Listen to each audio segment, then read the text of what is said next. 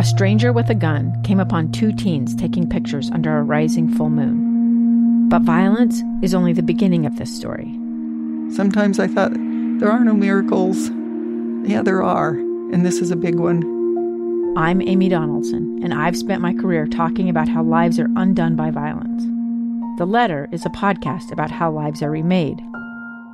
Follow The Letter at theletterpodcast.com or wherever you get your podcasts. What's up, everybody? I'm Mike Wilson with Any Hour Services, and we're proud to help bring you this podcast. If you ever need a resource for information about your home's electrical, plumbing, heating, or air conditioning system, you can find Any Hour Services on Facebook, YouTube, or online at anyhourservices.com. The J-Mac News Show. Fearless honesty. We're on the same team. Honesty will undergird our foreign policy. Jay McFarland. Fearless. About the stories that really matter on KSL News Radio. Hey, this is Kirk Jowers filling in for J-Mac on day 2. As I mentioned, today I really wanted to highlight some amazing Utahns who many of you have heard of, but if you're not in their sphere, you may not have. And if you want to chime in on any of today's topics, please text the Utah Community Credit Union text line 57500 or leave a voicemail at 801-575-7668. I am grateful to have Rachel Parcell in the studio today. Hello. Rachel, hey Rachel. Rachel is the founder of Pink Peonies, the #1 social influencer in Utah, recently partnered with Nordstrom and lauded by a 2017 Forbes magazine article with a great title, How the 26-Year-Old Founder of Pink Peonies Turned Her Blog into a $1 Million Business. So, Rachel, thank you so much for being here today. Thank you for having me. My wife and daughters own several of your dresses. Every woman I know follows your blog and Instagram, so I know there's a segment of this KSL audience that is really excited to have you, and we've seen it in some of the comments coming in. Oh, good. Good. I'm glad.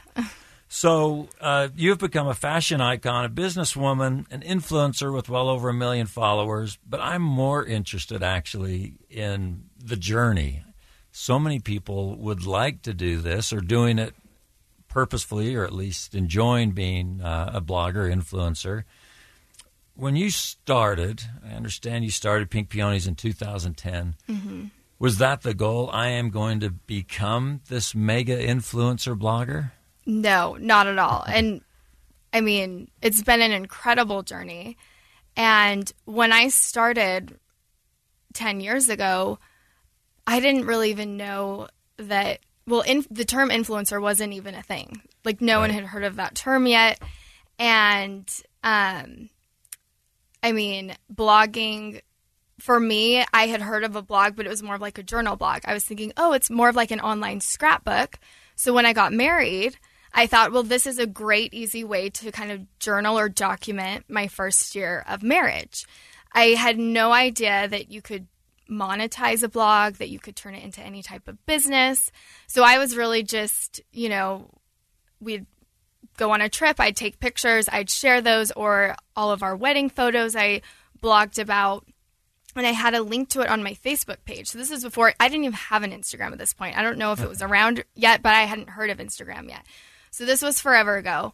And our wedding was actually featured on the cover of Utah Valley Brides magazine. So I had a lot of young girls in Utah County look me up on Facebook after they saw the feature of our wedding, and they found my blog link in my Facebook profile. So they clicked on it, and they would see, a picture of Drew and I on a date night, and they could care less what we were doing. They wanted to know where I got my lipstick shade or where I got my top. So I started just like going to Nordstrom or to any retailer that I bought something at, and I would share the link. And then Pinterest was taking off at this time. So those pictures, like they would pin the picture of my husband and I on a date. They would pin it to their date night outfits board. And maybe their cousin in California saw it, and then their friend in Texas saw it and repinned it. So it like started this ripple effect. And that's how I got so many eyes on my website. And then that's kind of how, I started realizing like, oh, wow, there are women looking to me for advice. And then companies started reaching out to me, hey, we would love for you to wear a top or a dress and advertise our products on your website. So then I was like, okay, maybe I could monetize this in some way. I became acutely aware of this whole Pinterest wedding phenomenon last year because I had 2 of my kids get married, and to see what my now daughter-in-law and daughter had built, it was amazing in trying to create their perfect wedding and everything that goes to it. And you bring up a good point. In 2010, at that point, I was more into politics, but politicians didn't really know how to use influencers very well. I know companies didn't know how to do it very well. Now the ROI, the return on investment, is so good with social media influencers that it has transformed advertising and everything else. Do you remember the first time you got a company that said, "Hey, we'll pay you to do what you're already doing for free"? Yeah, so I was doing my thing. I was blogging at that point. I decided I'm going to take more dedicated outfit photos because these women want to know where I'm buying my pieces. So I would have someone take like a head-to-toe outfit picture of me, and then I would share all of the links to like Nordstrom, J. Crew, all my favorite stores. And at first you were just doing that for free, just cold links, right, direct to these retailers. I had no idea I could be making any money. It was nice to all the women who were following you, and it probably saved you a lot of time from having to like text them back or message them back and say, exactly. That's from Nordstrom, that's from... Yeah, that's why I did it, because I was getting so many comments. I didn't want to go through and like respond individually. I thought it'd be easier to just label it all. Right. And I always have been the person. In middle school, I went up to a girl once and I was like, "I love your top. Where'd you get it?" And she was older than me. And she was like, "I don't remember." And I'm like, "Whatever. Yes, you do." So I never wanted to be the person that didn't ever share where I got the things that I purchased. So it kind of stemmed from like genuinely wanting to share with these women. So I started to do that. So essentially I trained the women who are reading my blog to click on my links and shop. I think before they would go to these retailers, they would go to my site first, and I was kind of like a shopping destination before they actually went to the retailer to shop because they were getting inspiration from me. Yeah. So I got an email from a company called Linkshare, and it sounded familiar, but I'd really never heard of it. And in the email it said, "Hey, we've noticed that you're driving sales and traffic to these different retailers, and you can actually sign up to be an affiliate for them and earn a small commission on a sale. If you're wearing a top, they click on it and buy it, you'll get a commission." So I showed it to my husband, and he's like, "Oh, yeah, for sure. Like, I've heard of Linkshare. You should for sure sign up for them."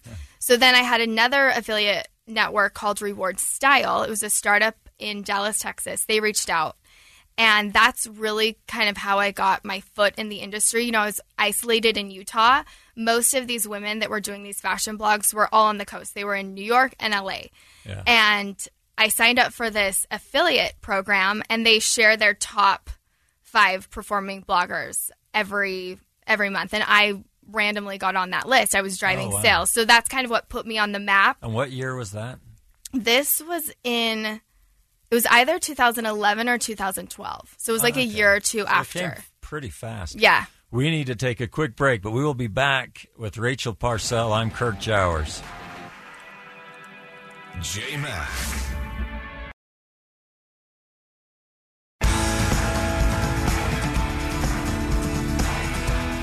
Hey, I'm Kirk Jowers, and I am back with Rachel Parcell. Sometimes our best interviews happen in between being live on air, and so I wanted to follow up on one thing. You talked about how you started this not knowing anything about this influencer industry, because at that point there really wasn't one, and it happened quite quickly, though. So it's different than the question I would be asking whatever, Taylor Swift, if she was in studio with me, because she wanted to be a mega superstar singer, because there was obviously a path to do that. And you mentioned something interesting about, at the moment, I'm sure it continues to evolve, at the moment a lot of the biggest bloggers are very genuine. Tell me about that. Yeah, so, you know, when I started and when that whole wave of women who started blogs started 10 years ago, we were doing it out of a genuine passion for what we were doing. We had a passion for connecting with other women, for sharing products and brands we loved. And then it organically evolved into a business, but we built it on what we were already passionately doing. And so I think, through the years, I think that's why some of those bloggers who started in the early days have seen success and growth, and they have such a strong connection with their audience, is because it did come from such an organic place and a genuine place, and we didn't do it to like make millions of dollars or have these massive brands or businesses. We just truly wanted to connect with other women. Right. So you started it authentically, and that obviously is why it's been so important for companies, because there was this authenticity aspect to it. As so many people now see the success that you and others are having with it, it'll be interesting to watch how the industry evolves, because as long as companies feel like they're getting an authentic spokesperson, it's very effective. If that changes, I'm sure companies are going to have to figure out the next step. Yeah. And it's hard as an influencer, you kind of have to navigate that landscape, because so many companies understand the power of influencers and bloggers and that connection. And, I think those readers see we're real women. We are consumers, and we are talking to a consumer. We're not like fancy fashion models just modeling something on glossy magazine pages. We're real women, so they can really connect with us. And I think we can share products that they're more interested in because we are the consumer as well. So we know what these women want to see. And so when we advertise or we share something, like, we generate sales. And I think that's why, so many of these companies hopped on this bandwagon of, setting aside advertising dollars for these influencers. And so it's kind of hard to navigate. You have so many brands coming towards you, with a new campaign, this much money. But, you really have to keep that genuine, authentic voice with these women who have chosen to follow you. And I'm not sure if I should ask this, but I will anyway. But I've heard that a company, a big global company, offered you a lot of money, 6-7 figures to do it, and you turned them down. That must have been tough, if not for you, for your husband Drew saying, "What are you doing?" Drew was upset. I turned it down. It just, it didn't align with what I was sharing, and it wasn't a brand that I had used before or that I, felt would connect with my readers. And I think, I told my husband, I said, if in the end that will hurt me in the long run, it's great to get that, that flat fee check for this, but it's not authentic or genuine to me or what I'm sharing, and that could jeopardize that trust between me and these incredible women that choose to follow me. So I turned it down. And I think that's the hard thing, perhaps, for some of these new influencer wannabes is, one, you certainly have the perspective. You know what made you, and so it's kind of become part of you. Some could say you also have a little bit of the luxury of you're doing well enough that it's not like you can't feed your two cute little kids if you don't take it. But if they're just scrambling and trying to get oxygen from everyone else doing it, it's probably even tougher for them to remain authentic. Yeah. I'm really grateful that I am at a place in my career that I can be very selective with the brands that I choose to work with. You can take a long-term view, but it's tougher for those just scrambling to take anything I but would a short-term say if there's view. anyone listening who wants to be an influencer or, trying to be and are smaller, I would say be selective. Think of the big picture, not just the one-off campaigns. Yeah. Because if you keep that authentic connection with these women and you really only share things that, maybe it's a new product you've never tried, but you tested it out and then you were like, this is amazing. I've discovered something new. I can't wait to share it with them. Take it. Yeah. But in the end, it could hurt you in the long run if you're just doing all these paid campaigns. Right. I think maybe your career would be shorter lived. So I could talk to you forever about the industry, but I want to get back to you. It all seems very glamorous, of course. You take these great photos, and it's exciting. You write some great things about that. But I'm more from the political world, and some of the bigger ones face some of the same issues you do, is that it is 24/7 scrutiny. How do you deal with that? How does your family deal with that? Yeah, I mean, it's definitely tough. I have a very engaged reader. They watch my Insta stories. They watch all my Instagram posts. They go to my website for my blog, and then they go to Nordstrom and they, purchase clothes, or they look at what I'm doing. They're looking at every aspect of my life. And most of these women, they comment, they purchase, they, will chat directly on DMs. I'll follow them. Like we truly have built this relationship. But for every 100 who love everything you do and buy everything you wear, there's that one or two. No matter what, there's always, I call it the mouse flipping off the eagle. There's always someone who's going to say something bitingly mean, and I'm sure that happens to you. Have you developed a thicker skin on that? Yeah. I mean, so what I've noticed is it gets more polarizing. The more engaged these women are, the more that they love me. It's a double-edged sword. Yeah. On the flip side, the more there's other people that dislike me and don't like what I'm posting or this or that. It's just... And that's the same in everything. Yeah. Bradley Cooper, he does A Star is Born, and at first everyone's like, wow, he can sing. Like, he's a great actor. He's good looking. He can sing. And then everyone got really into him. But then you got all these haters saying he's a terrible singer compared to whomever. But you're right. The more someone loves something, the more the haters come out stronger. You definitely have to have a thick skin to be in this industry. Social media can be an amazing thing, but people can hide behind a screen as well. Well, I'm unfortunately running out of time, but I'm always interested in these jobs that are not kind of your typical job. I was with Jason Chaffetz was on our show yesterday, and he's written 2 books, so I wanted to find out about his discipline in doing that.